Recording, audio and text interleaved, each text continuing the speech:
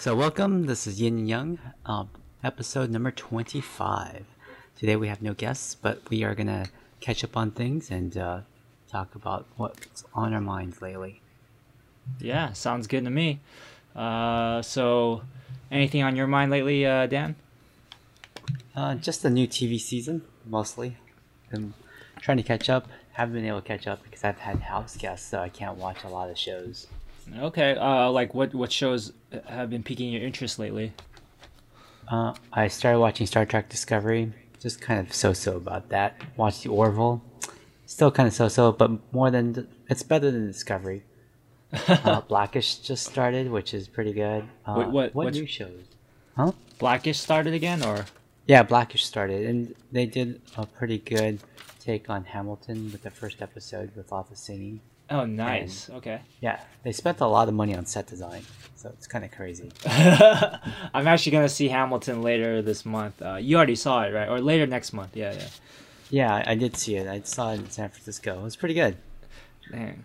So wait, so the only reason you were in San Francisco was mainly for Hamilton, or? Yeah, because Wow. yeah, my wife really wanted to watch it, and her sister was able to get tickets. I think her sister went crazy as far as waiting online to get those tickets. Oh my gosh. Yeah, she was clicking, it, and she got a bunch. She got like 6 of them or something like that. Damn. Well, you can My resell cousin's- that. Yeah, yeah. Yeah, my cousin's wife, she bought a bunch of tickets too for the LA show. She got 2 like really, really good seats that she was gonna sell Yeah. in order to fund the other seats. Yeah. That you could. All right. Yeah, I guess there's a market for that. And I wonder if there's people you can pay. Like, did she wait in the virtual line, right? Not the physical Yeah. line. Okay. Yeah, okay, yeah. virtual line. Yeah. Because I remember as a production assistant one time, or like as an intern one time. Yeah, I had to go in line virtually for like some sort of. I think it was like to get some sort of registration of rooms or something like that, and it was just interesting. Like anyone who has a production house is basically they have so many people and so many computers that they could like if you have a company you could literally like employ your employees to like do that and just buy all the seats, I guess, or something like that. So I wonder if people do that. Yeah, I think there's probably some companies that like they buy out a bunch of seats and maybe they resell it. I don't know. I'm sure there's a Yeah. market for that. Yeah. I'm sure that's what happens with Barry's Tickets and Ticketmaster and StubHub. Yeah. So that's cool. I just watched. So yesterday I watched Me, Earl, and the Dying Girl. I think I texted you. I messaged you about it. Yeah. And, yeah. I don't know. It got me kind of in a funk.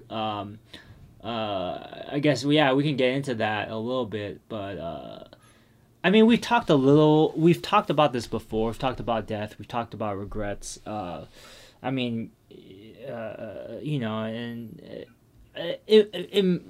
maybe I'll just go into maybe more detail, I guess, or more specific, if that's okay with you, or Yeah, totally. yeah, okay. I guess where can I start the story? So, yeah. So one of the last times I met with my friend, what should I call him? Let's call him. I'm trying to think of a good name. Let's call him. Let's call him Reggie. Okay. Okay. My friend Reggie. All right. Okay. And so my friend Reggie, he was diagnosed with cancer. It'd be back 7 years ago from today. So, and he lived with it for 6 years, right? And like the last time where he was more fully conscious. I mean, the last time I saw him when he was on his deathbed, right? And I mean that I guess that's the best term for it. The hospital bed, and he was kind of going in and out of consciousness, but what was I gonna say? So, but before that, um, I before that, he we met like in January. I think okay, let's say January 2016 or late December 2015. Anyways, these times might be messed up, but I met with him. Like I said, hey, is it cool if I come over? He's like, yeah. And at that point, he couldn't really move much, right? So I just came down. It was Super Bowl. Oh, Super Bowl I think is December, right? Anyways, we're watching the Super Bowl, and like I don't. You know, I know you and Theo, who was our last guest, you guys care about sports. I didn't, I don't really care about sports. So like when my friend who was in the bed, like he asked me, so yeah, who are you rooting for the Super Bowl? And I'm like, I don't really care.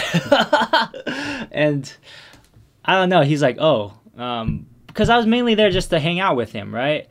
Right. Maybe I should have been a little bit more tactful about it. I don't know. Anyways, towards that last time that I was talking with him, he mentioned that I should check out Me, Earl, and the Dying Girl. He had downloaded it somehow, and he was trying to get it to me through a laptop, right? Is everything okay? It sounds there's like some sounds going on that side, or I don't know. There's my dryer. is that your dryer? Yeah, let me close the door. Oh, okay. Anyways, continue. Yeah. So, what happened was we were getting trying to get the file off his laptop. So we were trying to find his laptop. He's bedridden, so he can't really help. So he had to ask his mom to come over, and I was helping look for it. Eventually, we found the laptop, right? And then with the laptop, tell me, like, have you heard this story? Did I tell you this story before? Not yet. I don't think so. Okay, yeah. So, and we're trying to find. So eventually, we found the folder of his movies. So we found Me, Earl, and Dying Girl, and then I was trying to get it onto my USB stick, but for some reason my stick cannot read it. So I formatted it. I copied everything over, and then I formatted it with my laptop to like NTSF or a more legit, like a more another file system, and I still couldn't copy it over. And I was just like, oh fuck! And I was looking up online. So basically, the last moments that I had with my friend while he was fully conscious was us trying to like get this movie download onto my USB stick. And I was trying to he's like, hey, you should call up let's call him Stan. Hey, you should call up Stan and say, ask him, for help on. And I was like, no. I was really stubborn, I was like, no. I've worked for I worked for like a big Fortune 500 tech company before. I'm like, no, I can troubleshoot this. And I was like, hey, can I download like a software? He's like, no. And I'm like, please. And eventually he's like, okay, fine. Try to download software. Eventually I couldn't get the movie onto the stick. And when I was like, you know what, I'm just gonna probably buy it and watch it. He's like, okay, cool, that's fine. And then we just hanged out some more. I got some Jamba Juice, came back and gave him some Jamba Juice, and we hanged out some more. And then his mom came and hanged out, and I got the feeling like, you know what, I'm kind of over. When you have like a sick friend or something, like you don't know how long to stay really, like before you overstay your welcome, I guess. Because I'm just like hanging out, so I'm like, okay, his mom's. And what's cool is like, I saw his interactions with his mom. Like before, when he was like fully healthy, like he wasn't like the nicest person to his mom sometimes. I'm sorry to say that about Red. He'd be like, "Mom, no, come on, just let me, we're just some friends or whatever." Kind of like that, like kind of like this. I've done that myself towards my mom a bunch of times, right? Like, "Oh, come on, mom," like when she's trying to nag me or something like that.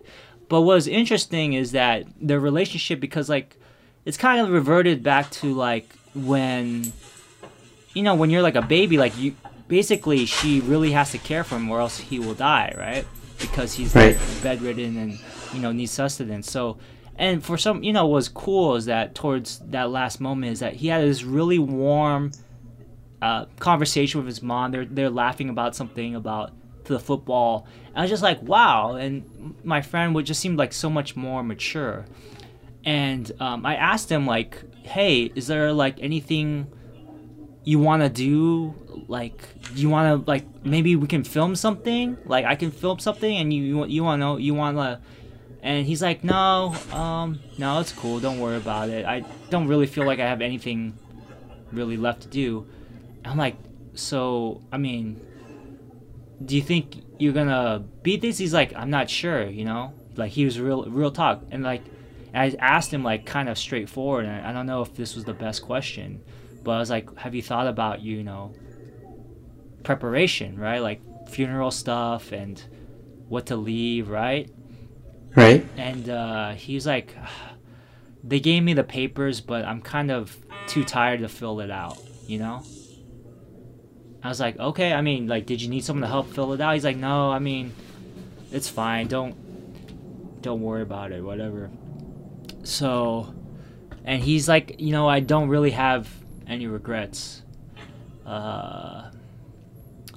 I was like, okay, that's cool, man. And I mean, so that I'm glad I had that conversation with him. And then I left, and then 2 months later, he passed away.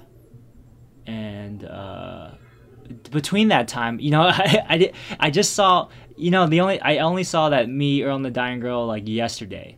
And there's another movie about cancer. What is it? Fault of My Stars. Have you seen that? Yeah, I've seen that one. Is that worth watching? Is that good?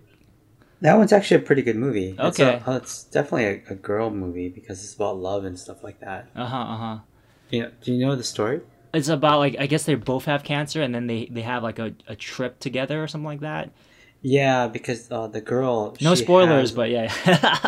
What's that? Oh yeah, no spoilers. Yeah. She more or less kind of has like a bucket list. She has like this author she really wants to meet. Yeah. In person. And they try to go meet this guy. That's cool. Yeah, there's another movie, 50-50. Oh yeah, so my friend and I, while he was still, you know, able, when 50-50 came out, he could still walk and drive and stuff. So we watched that together. And he had the same kind of cancer too. It's like Ewing sarcoma, right? So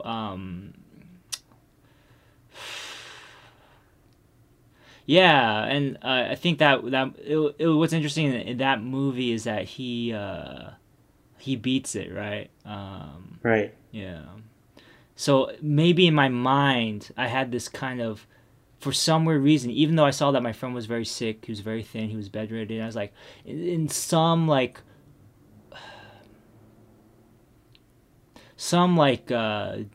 deep part, like some part of me really wanted to believe that he could beat this, that this is just transitory, right? Right. This stage, and you know, I should have, you know, and you know, getting back to the topic of regret, you know, I probably should have watched that movie, because like Me and Earl and the Dying Girl movie, because in that movie, it's not really a spoiler, but the girl's dying of leukemia, and basically someone gives him, the main character Greg, an idea that, oh, you guys should make a movie for her, and he really like struggles to make the movie.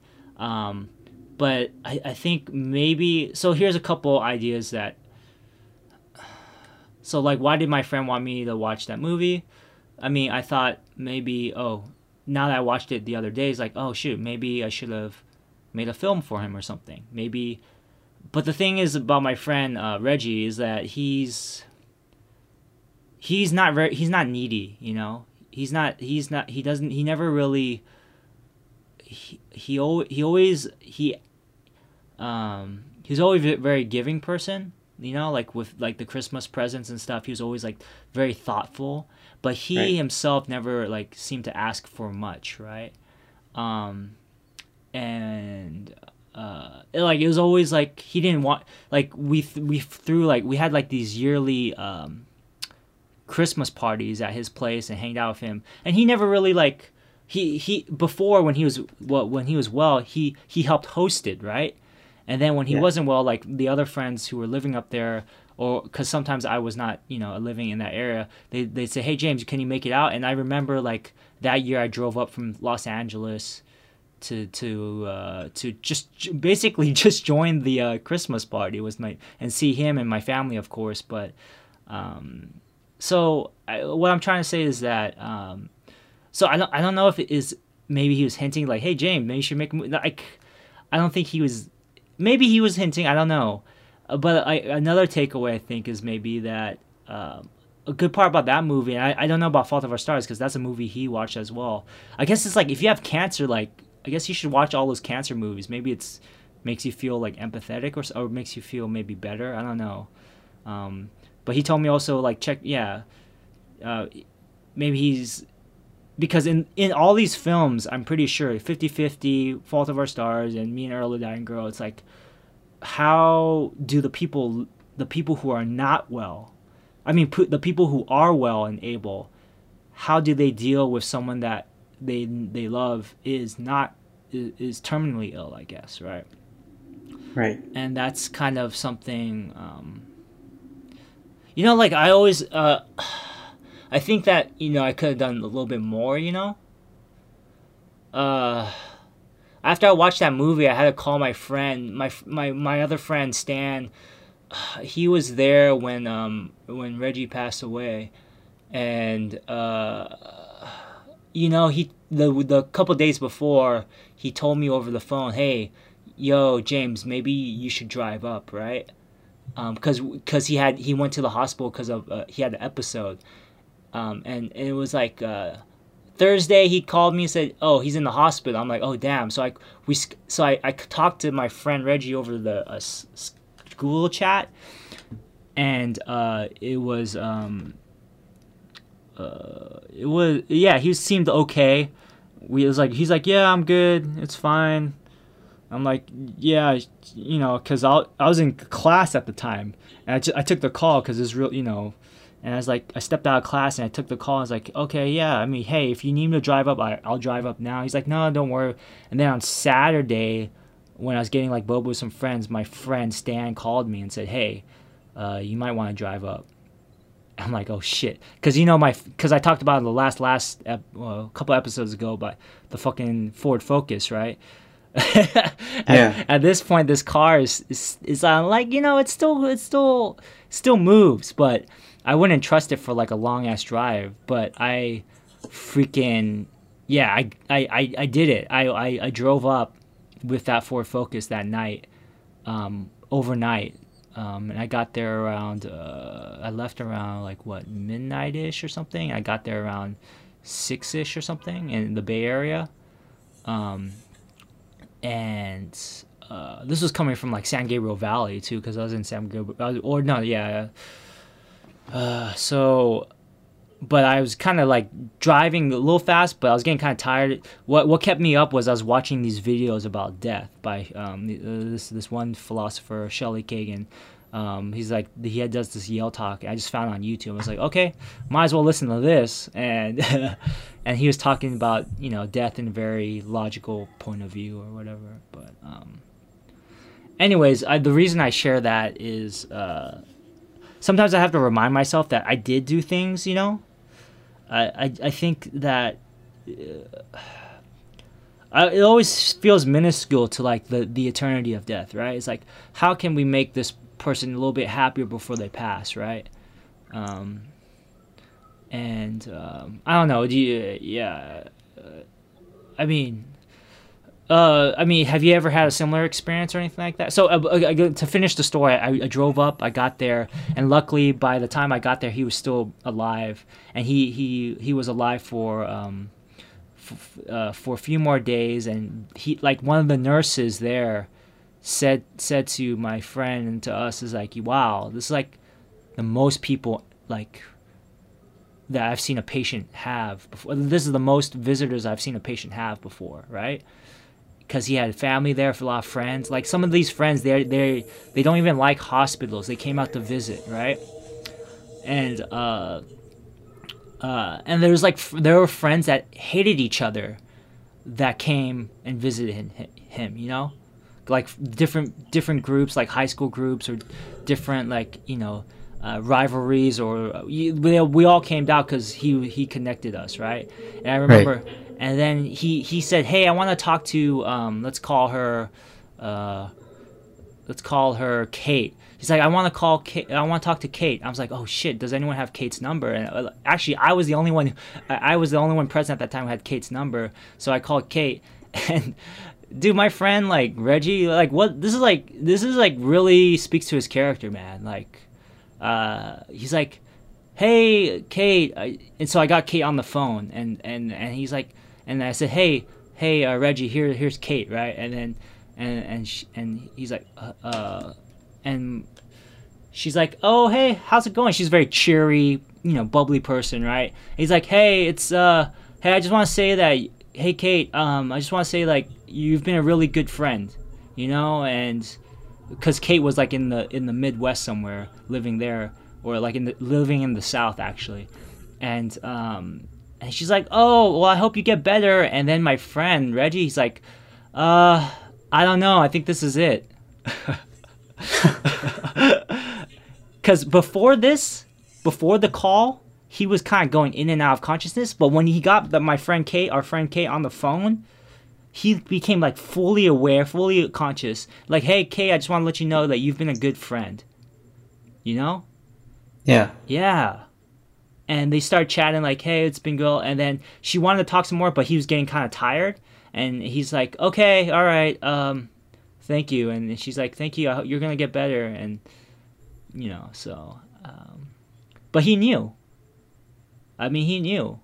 And then when I left late Sunday night, I was trying to make it back Monday morning, and then Monday morning he passed, and I got the message. I was able to get home like late that night on Sunday night, early Monday morning, and I slept a couple hours, and then I checked my we had this group G chat going, and then my friend Stan was there, and he said, "Oh yeah, he passed." And I at the time I didn't really feel I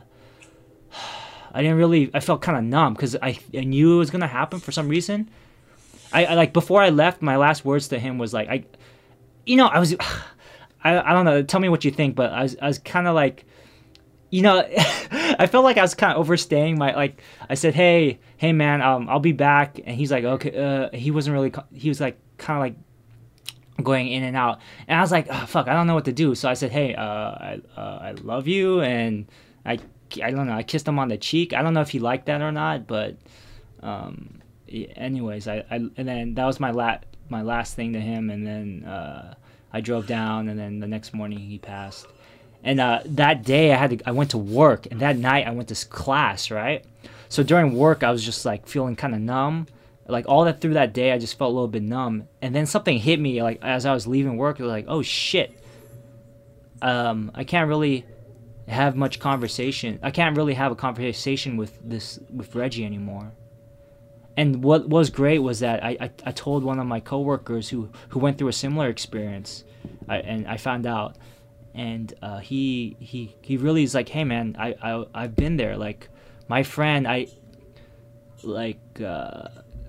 he told me a story about how he didn't invite a friend to a barbecue, and I think that friend was hurt by it because I guess there was other people in the group who didn't really want him coming or whatever, and then like that friend passed, not too long after, and he really regrets that. And I was really glad that he shared that story with me. And then I just remember I was like on my way to In-N-Out because I didn't get dinner. I didn't really eat that much all day, and I just started like I started like bawling, with that the idea is that, oh, never, right? I guess I don't know if you believe in the afterlife or whatever, but for the most part in this plane of existence, whatever right now, how we live life, I'm never gonna have that experience and talk to this person again, maybe in a different plane of experience, but who knows, right? Whatever. But like in this plane of how I'm talking to you, I'm never gonna have that again. And I was in the drive-through of In-N-Out, and I was just fucking bawling. And like the guy on the other end in the drive-through was like, "Can I take your order?" And I'm like fucking crying. I'm like, Uh, can I get a can I get a double? Can I get a number one? Like no onions. Fucking. I was thinking, shit. Do I want grilled? I couldn't even think. I was like, fuck it. Let me get the onions. He's like, do you want? You want? Like, do you want onion? I was like, yeah, yeah. Just give me the onion. I'm crying, and yeah, yeah. So, um, yeah, that was that experience. I mean, so I took over for a bit, but like, I mean, have you had any similar experiences, or know people close to you that have had similar experiences? I guess, or I mean, uh, I never had a close personal friend pass away. I know that there was a junior high school friend. I I knew him because all my friends from that eighth grade, they they were a close knit group. But I was only there for a year, and I know that person passed away at age 35 from, I don't know if it was liver cancer or something to that effect. And but I wasn't there. I wasn't close to him, and I don't know who he was the closest to towards the end. But yeah, I the only recent deaths that hit me really hard was my uncle getting killed earlier this year, and that was only because it was so sudden. It was just very unexpected.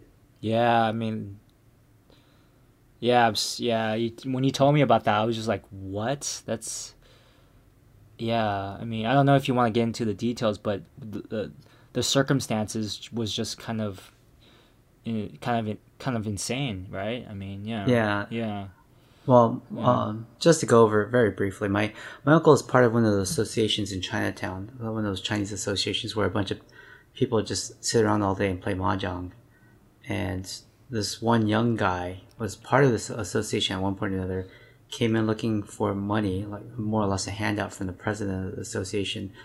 And I don't know all the details, but he apparently received some handout earlier, and he was like 30s, mid 30s, early 30s, yeah. and he was got into an argument with the president of the association. My uncle is like a really good friend of that guy, of the president of the association, and he just got into the argument with the guy, and um, the guy went to the kitchen, got a knife, and stabbed both the president and my uncle at the same time, and that was pretty much it. So it was Yeah. it just came as a real shock to the whole family because it was so sudden. It's not one of those things that you kind of expect. Yeah, yeah, yeah. But I will tell you this: things that I learned, or something I learned from this experience. It's not a good thing or a bad thing. It's just one of those things that I didn't know about. But apparently, if your family member is the victim of a murder or of a crime, Yeah. to where it's like a critical, where they pass away or they get killed, the city will pay part of the funeral costs. Oh wow. Yeah, it's just one of those things I never knew about, and I didn't think I would ever know about, and I should no one should ever know about things like that. But yeah, if your family member gets killed, um, that there's some money out there in case you need some help with funeral arrangements. Cause yeah, wasn't that that was in SF, right? Or I don't know if No, you, it was in L.A. oh It shit, was in, LA Chinatown. Okay. yeah, and then the association insurance covered part of the funeral costs as well. I wonder if that's every major city, I guess, or I mean, I guess it seemed might be a federal thing, maybe. I don't know. Yeah, it's just I mean, no one should ever know that though. It kind of Yeah, sucks kind of to even sucks. find out about it. Ugh, Yeah. that's tough. I mean, were you guys close or? Um, I mean, we weren't the closest, but I remember growing up, he was always around. But Yeah, my dad's side of the family is pretty close in terms of like the uncles and stuff, and you just everyone's just all around all the time at some point or another. yeah, yeah. I know. That's crazy. Like, um, yeah, I think for me the other for another death that kind of really hit me was my grandfather. I guess that was over 10 years ago. But I was just watching a movie the other day, like this short film about a son visiting his father, but the way that it was an animated short, it's called 49天, like 49 days, because I guess Uh-huh. in the Buddhist religious practices, I guess it takes like I have to research this, but like there's a certain ritual takes place 49 days after the death or something. Anyways, I was watching that. I was watching this animated short, and I just started crying because it's about a guy who who didn't really take uh, who didn't visit his father earlier. Wasn't there much. Didn't visit his father as much as he wanted to, or regrets that he didn't do so. And I just remember my grandpa. My grandpa was and I he really. He kind of spoiled me, like he's a really great grandpa, and my grandma as well were really great. They helped raise me and then my grandpa got sick and he went to Taiwan. He had to go back to Taiwan. He got really sick. I remember the night he got sick. I was playing piano. I was improvising on piano, and I had this breakthrough. Like, oh my goodness, if I do something in the bass chord area with my hands, I can just play off the melody with my right hand, right? And it was and I was like, well, this is fun, right? And then the next morning I real like there's an ambulance that came to our house, and then he had to go to the hospital, and then we had to visit him in the hospital, and it was just kind of traumatic, just seeing my grandpa, who, like, I always thought of this much, this very strong person, right? Yeah. Kind of, he's kind of like a samurai, kind of very stoic, but as a baby, he was very, very warm and loving person,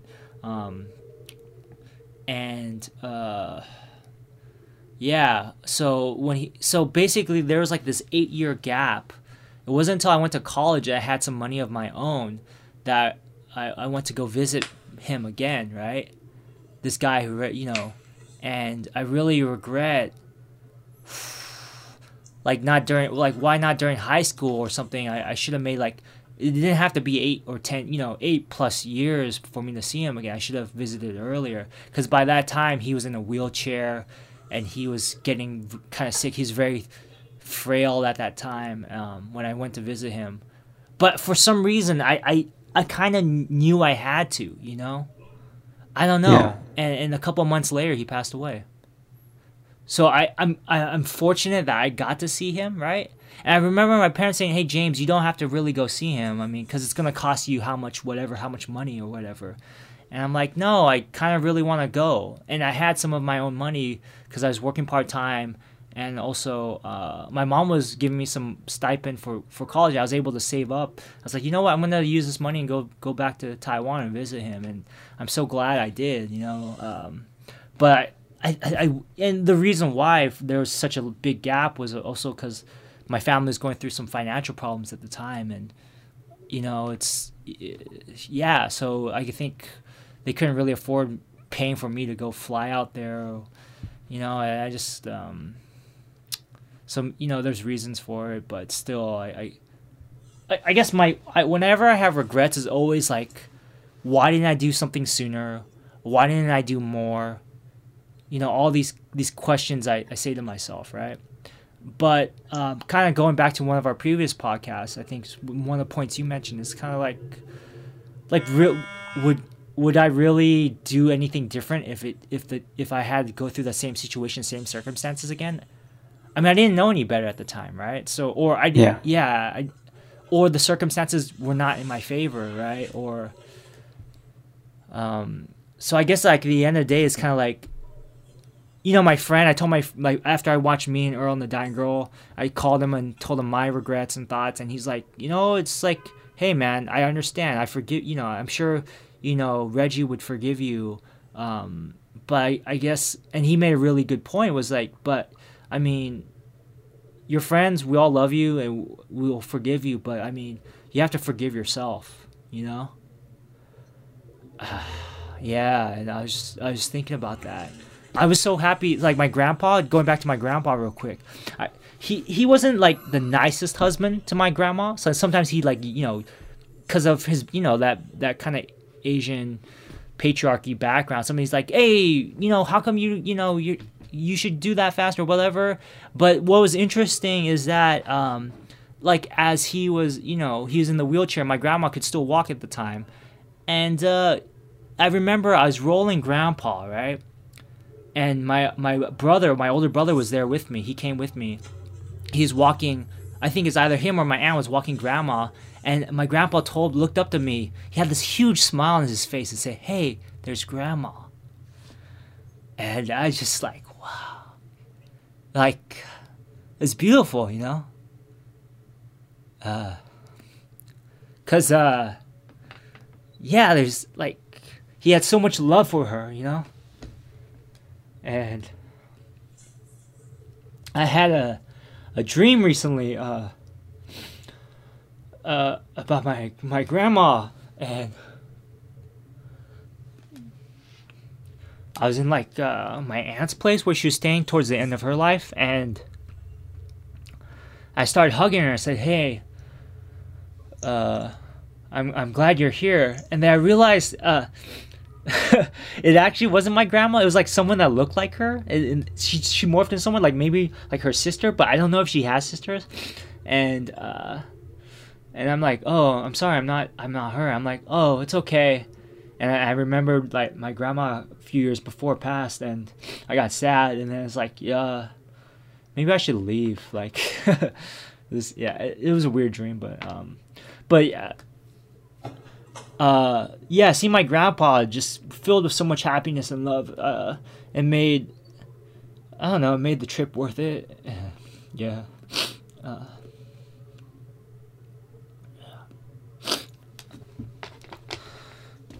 Like, are all your family members all healthy? Your grandparents still around, or did they pass when you were a kid or something? My most of my grandparents, or all my grandparents, are passed away. My grandmother, the last living grandparents, passed away in 2008. Okay. And I couldn't make it to her funeral in China. But she had already had a stroke 6 years before that. And the last time I visited her was right after my other grandmother's funeral in Japan. And I went to my grandmother's funeral in Japan. And the maternal grandmother in Japan, she had already been diagnosed with cancer, liver cancer, and so I visited her like 6 months before she passed away, and then when she passed away, I went to go visit her again. And since I was in Asia, I think I made a trip over to China real quick to go see my paternal grandmother. Okay, yeah. But by then, I mean, she had dementia. She was drifting in and out of conscious, or like in and out of reality, more or less. She'd go back in time and remember things that weren't relevant anymore. Yeah. And she could barely speak. But I just remembered my youngest uncle was always able to make her laugh by saying all these. He would speak in his crazy Shanghainese and say all these crazy things to my grandmother, and he'd make her laugh. But yeah, I didn't get to see her, but she was definitely didn't have a very great quality of life. After, and she'd been bedridden for like by that time about 4 or 5 years. Oh wow. And yeah, so my family made the decision to send her to Shanghai because we could afford better care for her. It was just a matter of cost. My dad stayed out there. He quit his job and he just watched or looked after my grandmother, and that's what he did until she passed away. That's good. She had someone there like to make her laugh and be with her. That's good. Yeah, well, I mean, that was my uncle. Whenever he was in, he made every chance he could, every opportunity. He made a trip out to Shanghai just to visit her. Yeah. But my dad, I don't think my dad is like a very humorous guy. I mean, he might think otherwise, but he's not that funny. Oh. Yeah. He's very offensive in his jokes. Okay. Which kind of explains why he's a Trump supporter. Oh, he is. Yeah. Oh. I called him out on it the last time I saw him. And my dad is he's filled with regrets. And he regrets where he's now. He regrets a lot of things and but doesn't take responsibility for any of his decisions. And I make a point to go visit him as much as I can these days because my dad, he's health-wise, he's totally fine. But, well, I shouldn't say that because he had prostate cancer last year. I think the radiation and chemotherapy treatments kind of fried his brain a little bit, so he's very forgetful. Oh, wow. In any case, I asked him, do you still support Trump? I mean, after, 9 months or 10 months of of this guy's presidency? And he goes, yeah, I totally support him. So, but we're talking about my dad who grew up he was born in the 40s and grew up in the 50s and 60s and still, he was willing to retell a joke about Jews to a Jew that was told to him by a Jewish friend, and he thought that was okay for him to tell because his Jewish friend told him that joke. Yeah, in college I made that mistake, and it was like a joke about Nazi Germany. I'm not gonna say it now, but it did not go over well. Yeah, I guess that's a good rule of thumb. Don't tell a racist or a joke to that particular race unless you are of that race, I guess. Or yeah. Well, it reminds me of the Seinfeld episode where his dentist became a Jew, converted Judaism to tell Jewish jokes. Do you remember that? Did you watch that show? I watched it. It's always on TV, right? So growing up, I would catch an episode here and there. I never really stuck around to watch a whole season or anything. But I would sometimes it's on TV. I'll just leave it on and watch a few bits here and there. So yeah. Yeah, it's a pretty good. I can still reference a lot of the topics that they discussed. I mean, they call it a show about nothing, but in the end, they had a lot of things that they discussed, like the dentist become a Jewish, converting to Judaism in order to tell Jewish jokes, and Jerry Seinfeld was really offended because he's Jewish, but he thinks that the dentist converted to Judaism just to tell those Jewish jokes. Yeah. And nothing more.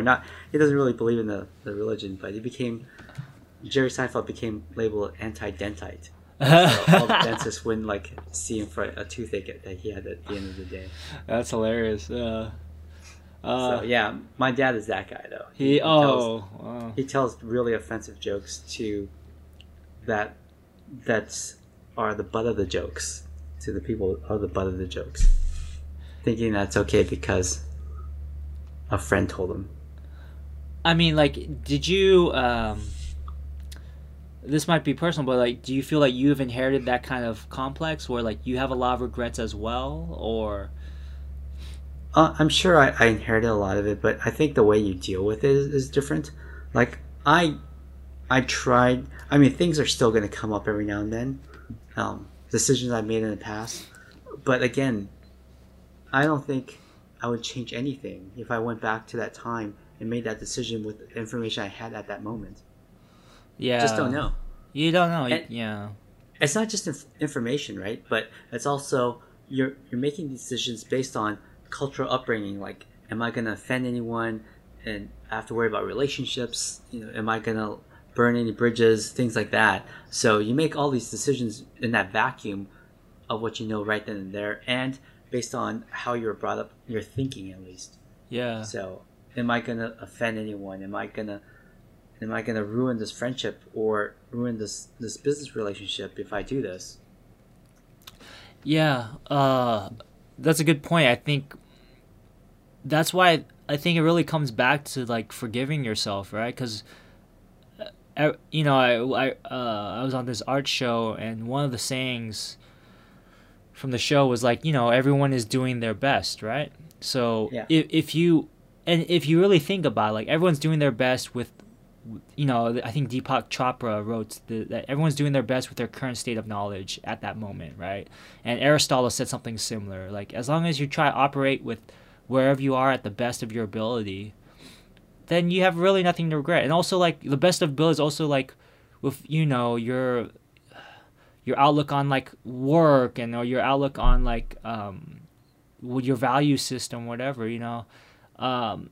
Because and the thing is, I think it might be Asian upbringing. Like I always feel like I have to be constantly be productive, or I constantly have to be, you know, do things right, you know, this perfectionism, right?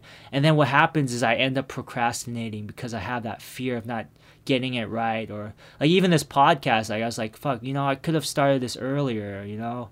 But I'm happy that we did it, and it's kind of the shape it is now because I did procrastinate, you know. And that was part of my process, was like finding that point where the things match together, where I am in my life and my maturity, where I can put these things together.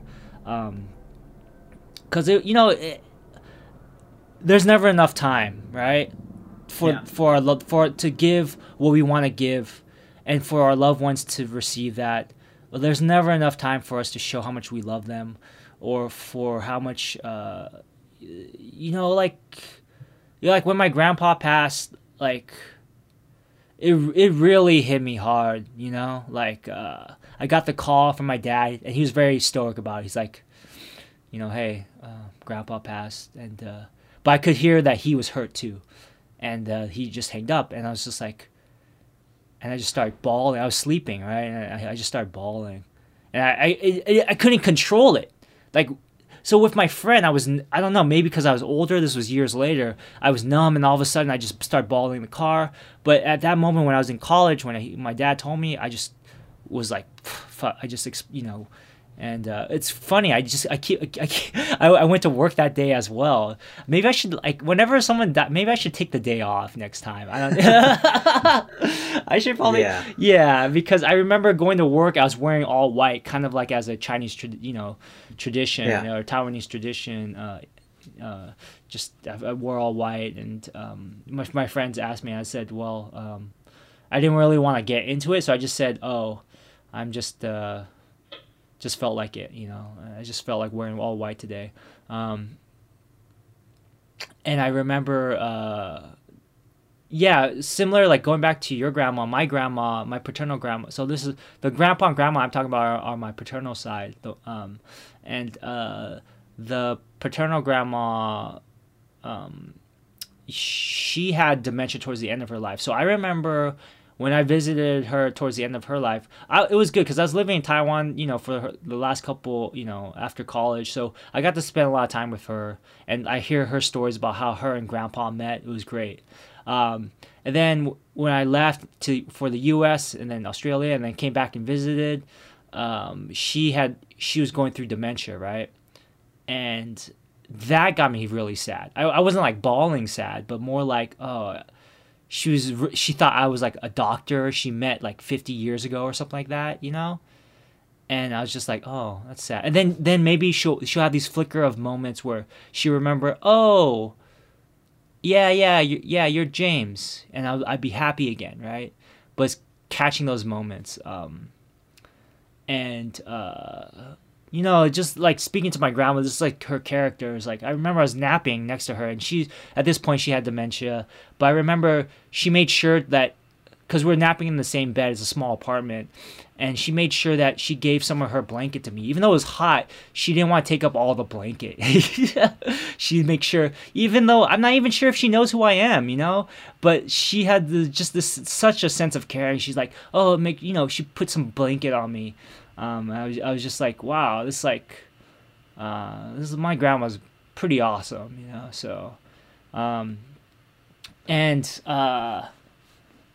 yeah, she had a tough life, but I think what struck me was that she was always when she was with family and friends, like towards the end of her life, she was very happy and, very, warm. She lived to be 97, 98, Wow. Yeah, so she had a good life. And so for her, I don't feel as sad. I wrote, and I knew, this is crazy. I don't know if, I knew for some reason that this may or may not be the last time I saw her.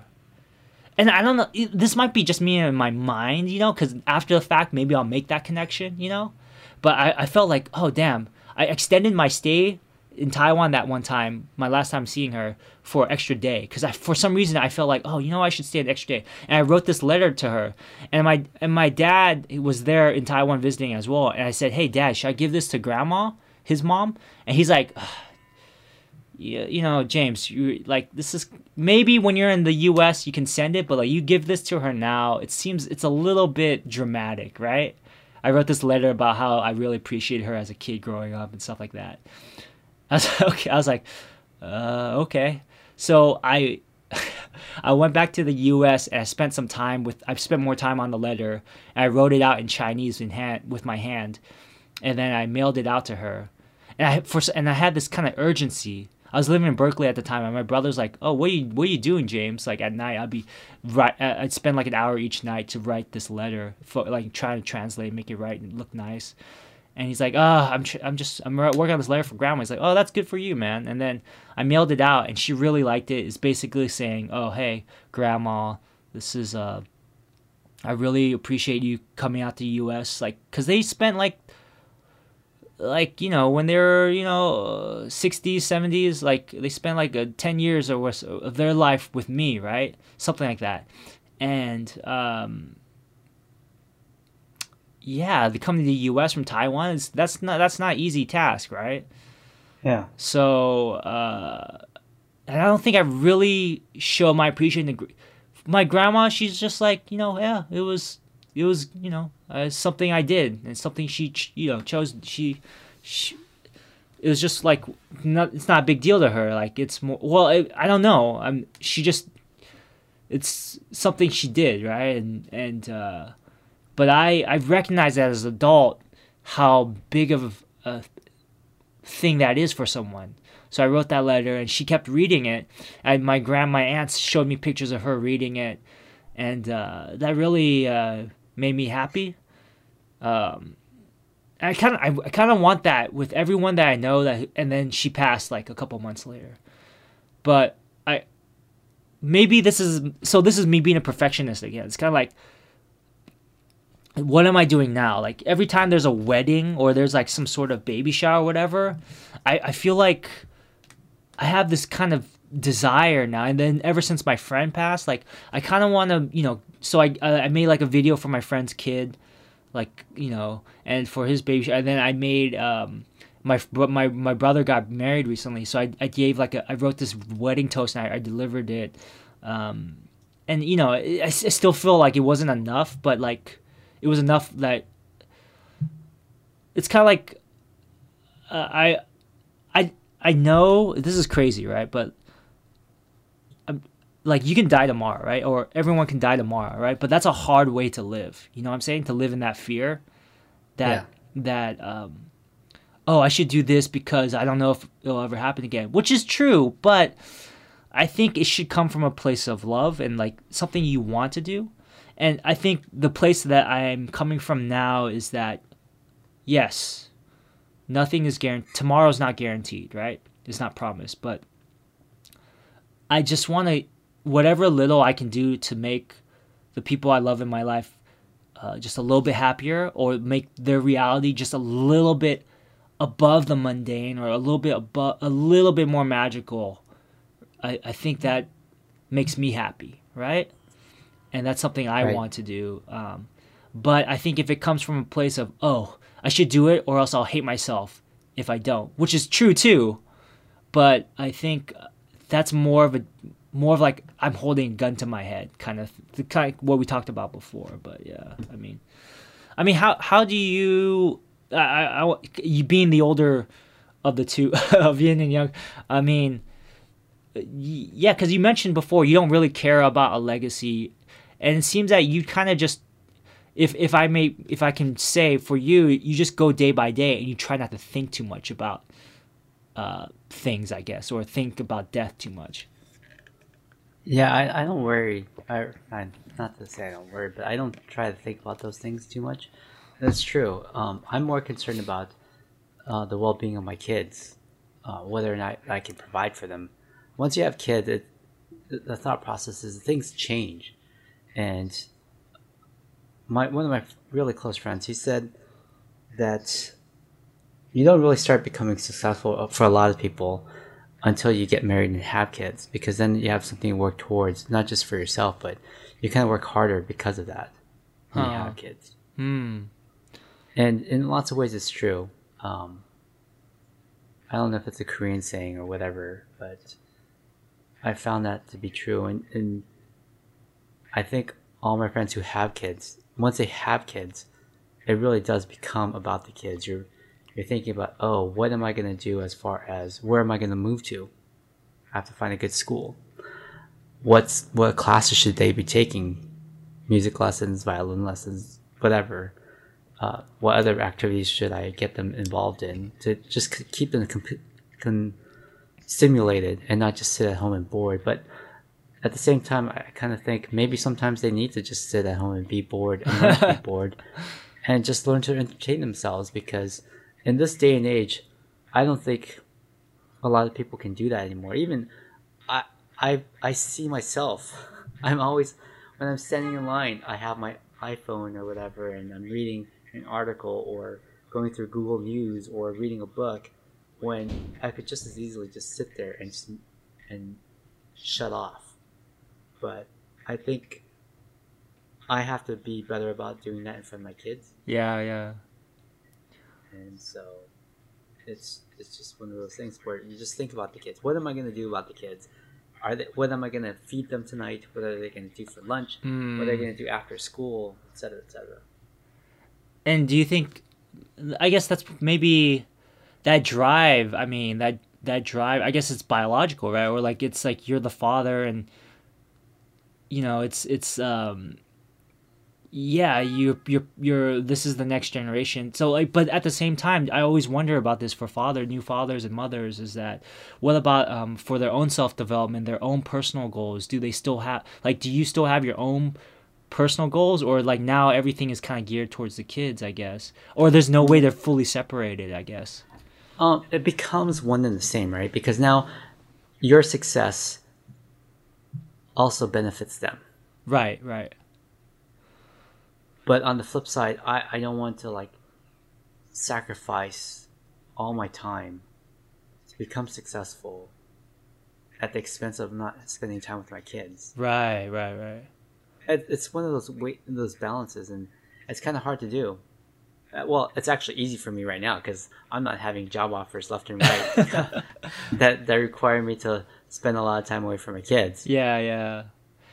Um, So, yeah, that's something I've been thinking about. Is that maybe I'm trying to think of ways for like getting more passive income, I guess, where I can go pursue my passion projects, and then hopefully, when I do settle down, I do want to make sure that's really one of my fears, is that um, to pursue my passions, I have to sacrifice being there for my family or something, and I want to. I'm trying to construct the lifestyle. I mean, I've been reading some self help books like 4 Hour Work Week, stuff like that, and I think there are models out there that can help you. But I also want to direct and create projects, and these go back to my list of regrets of like not making as much as, or not putting as much creative output as I could have up by now, I guess.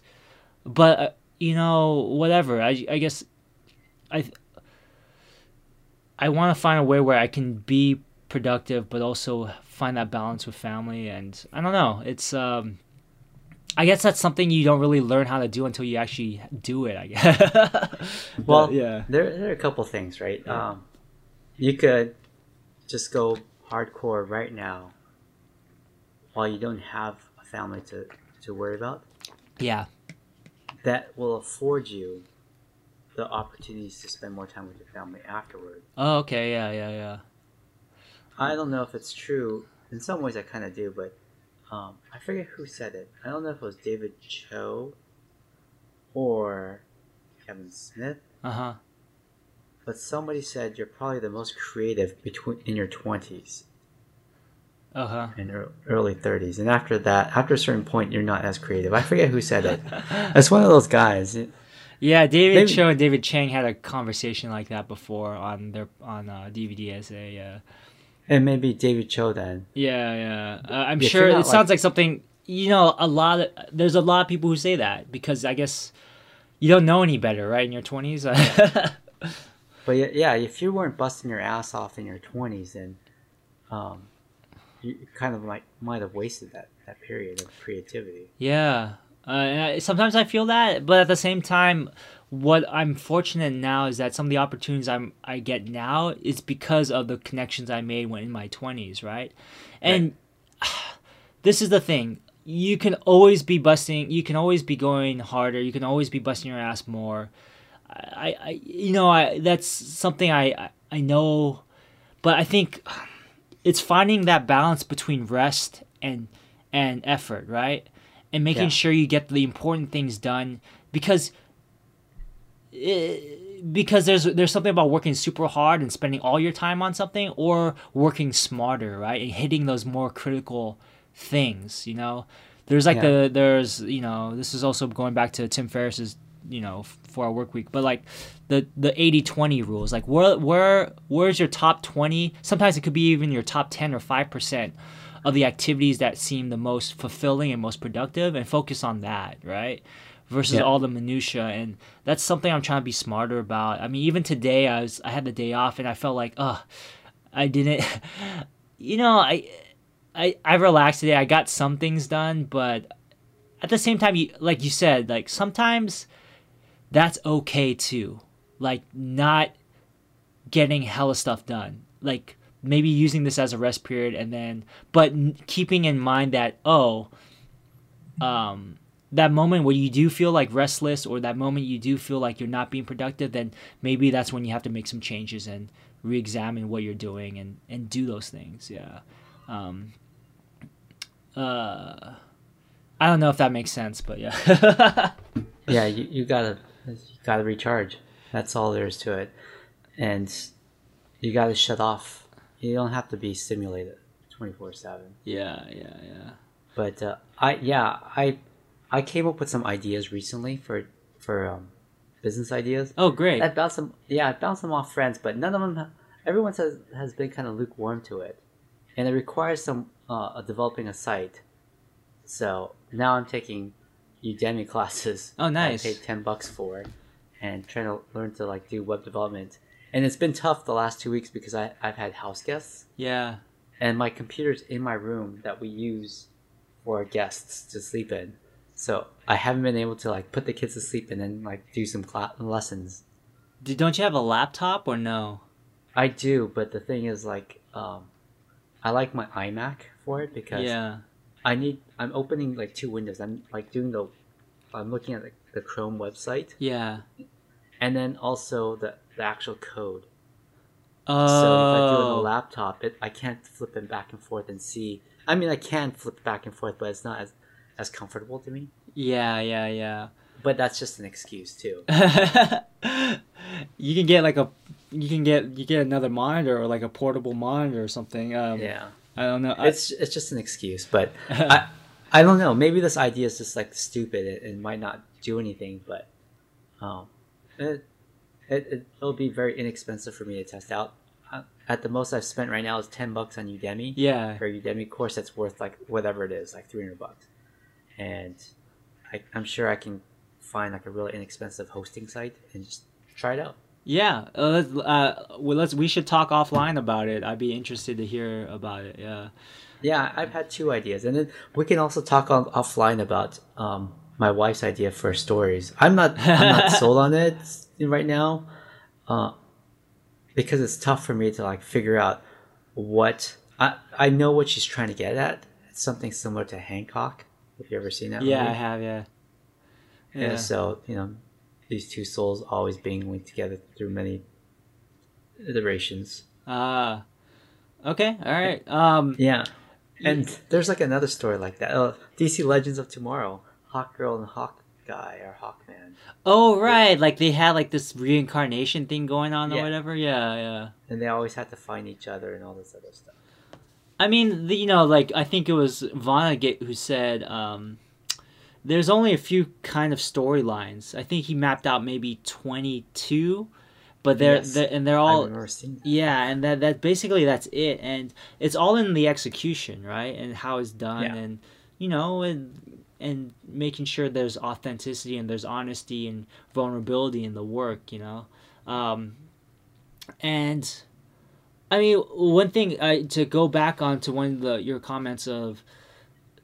So it sounds like you're still learning at this age, and you're in your 40s. I mean, so you can still be productive at any age, I think, right? So I mean, you're example of that, and I'm an example. I'm in my 30s now, and I feel like I haven't even started, you know. So, I mean, like, do you feel that way? Do you feel like you can still be just as productive as, or is it kind of a different level, or it's a different type, or I don't know.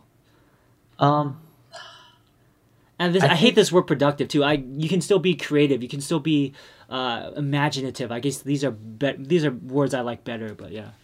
yeah, I think that's possible because look at Miyazaki. Yeah, Miyazaki, great. Yeah, That guy's never gonna quit. yeah. He can't stop. Yeah. Even though he's retired twice already. Yeah, Scorsese's good, and yeah, all these giants. Yeah, Scorsese's another one. I think Kurosawa was like doing a lot of things up until he died.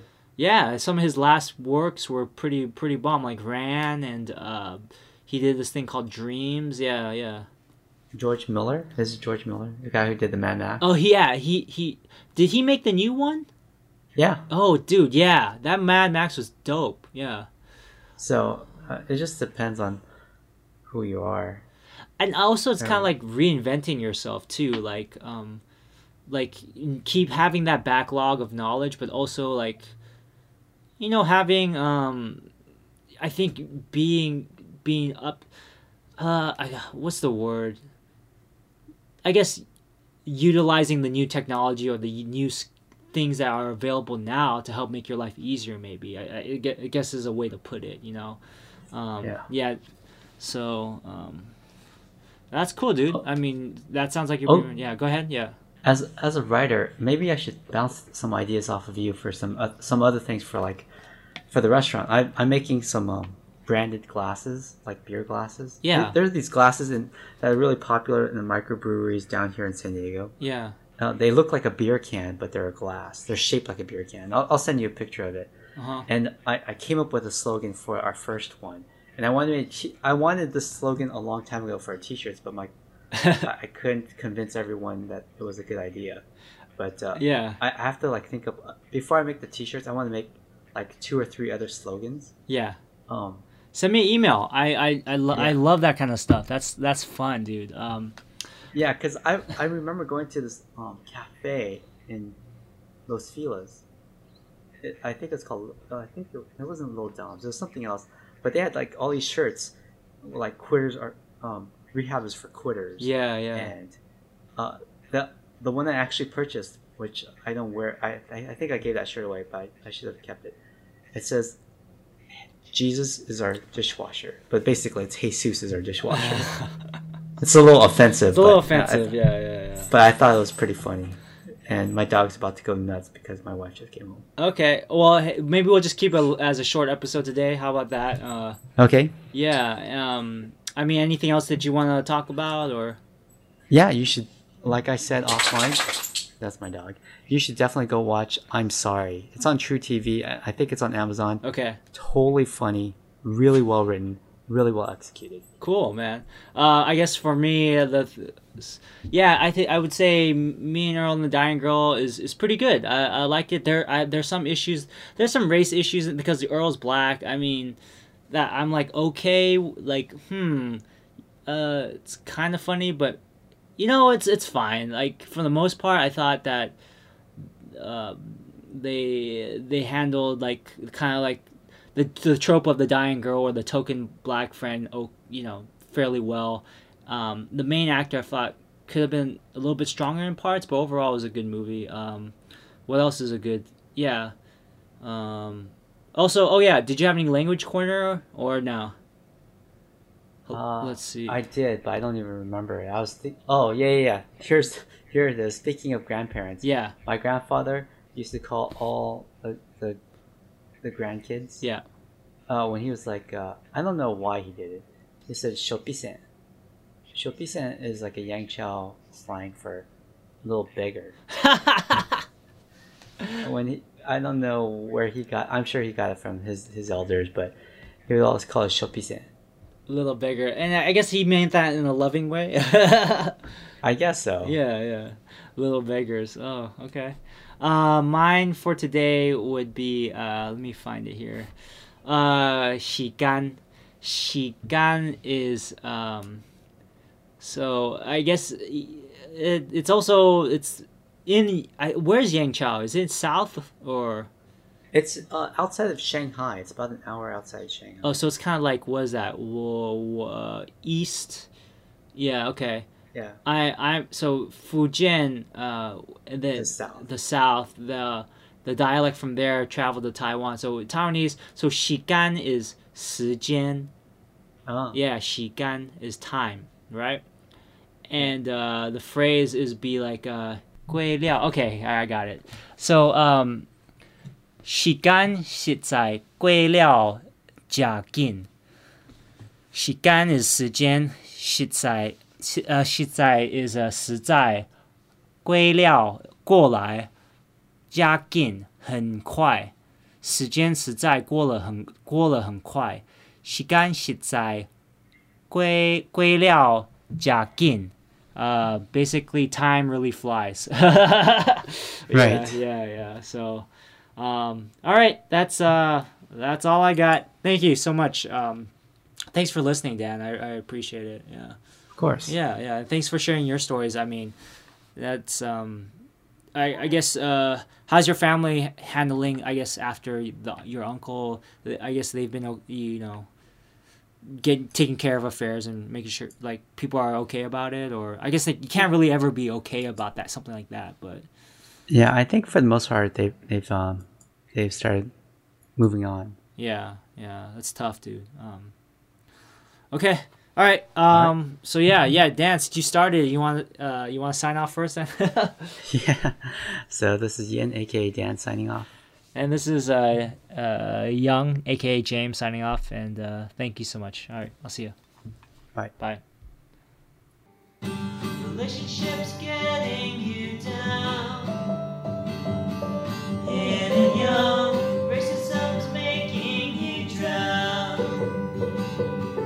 Yin and Young, feeling shamed and alone.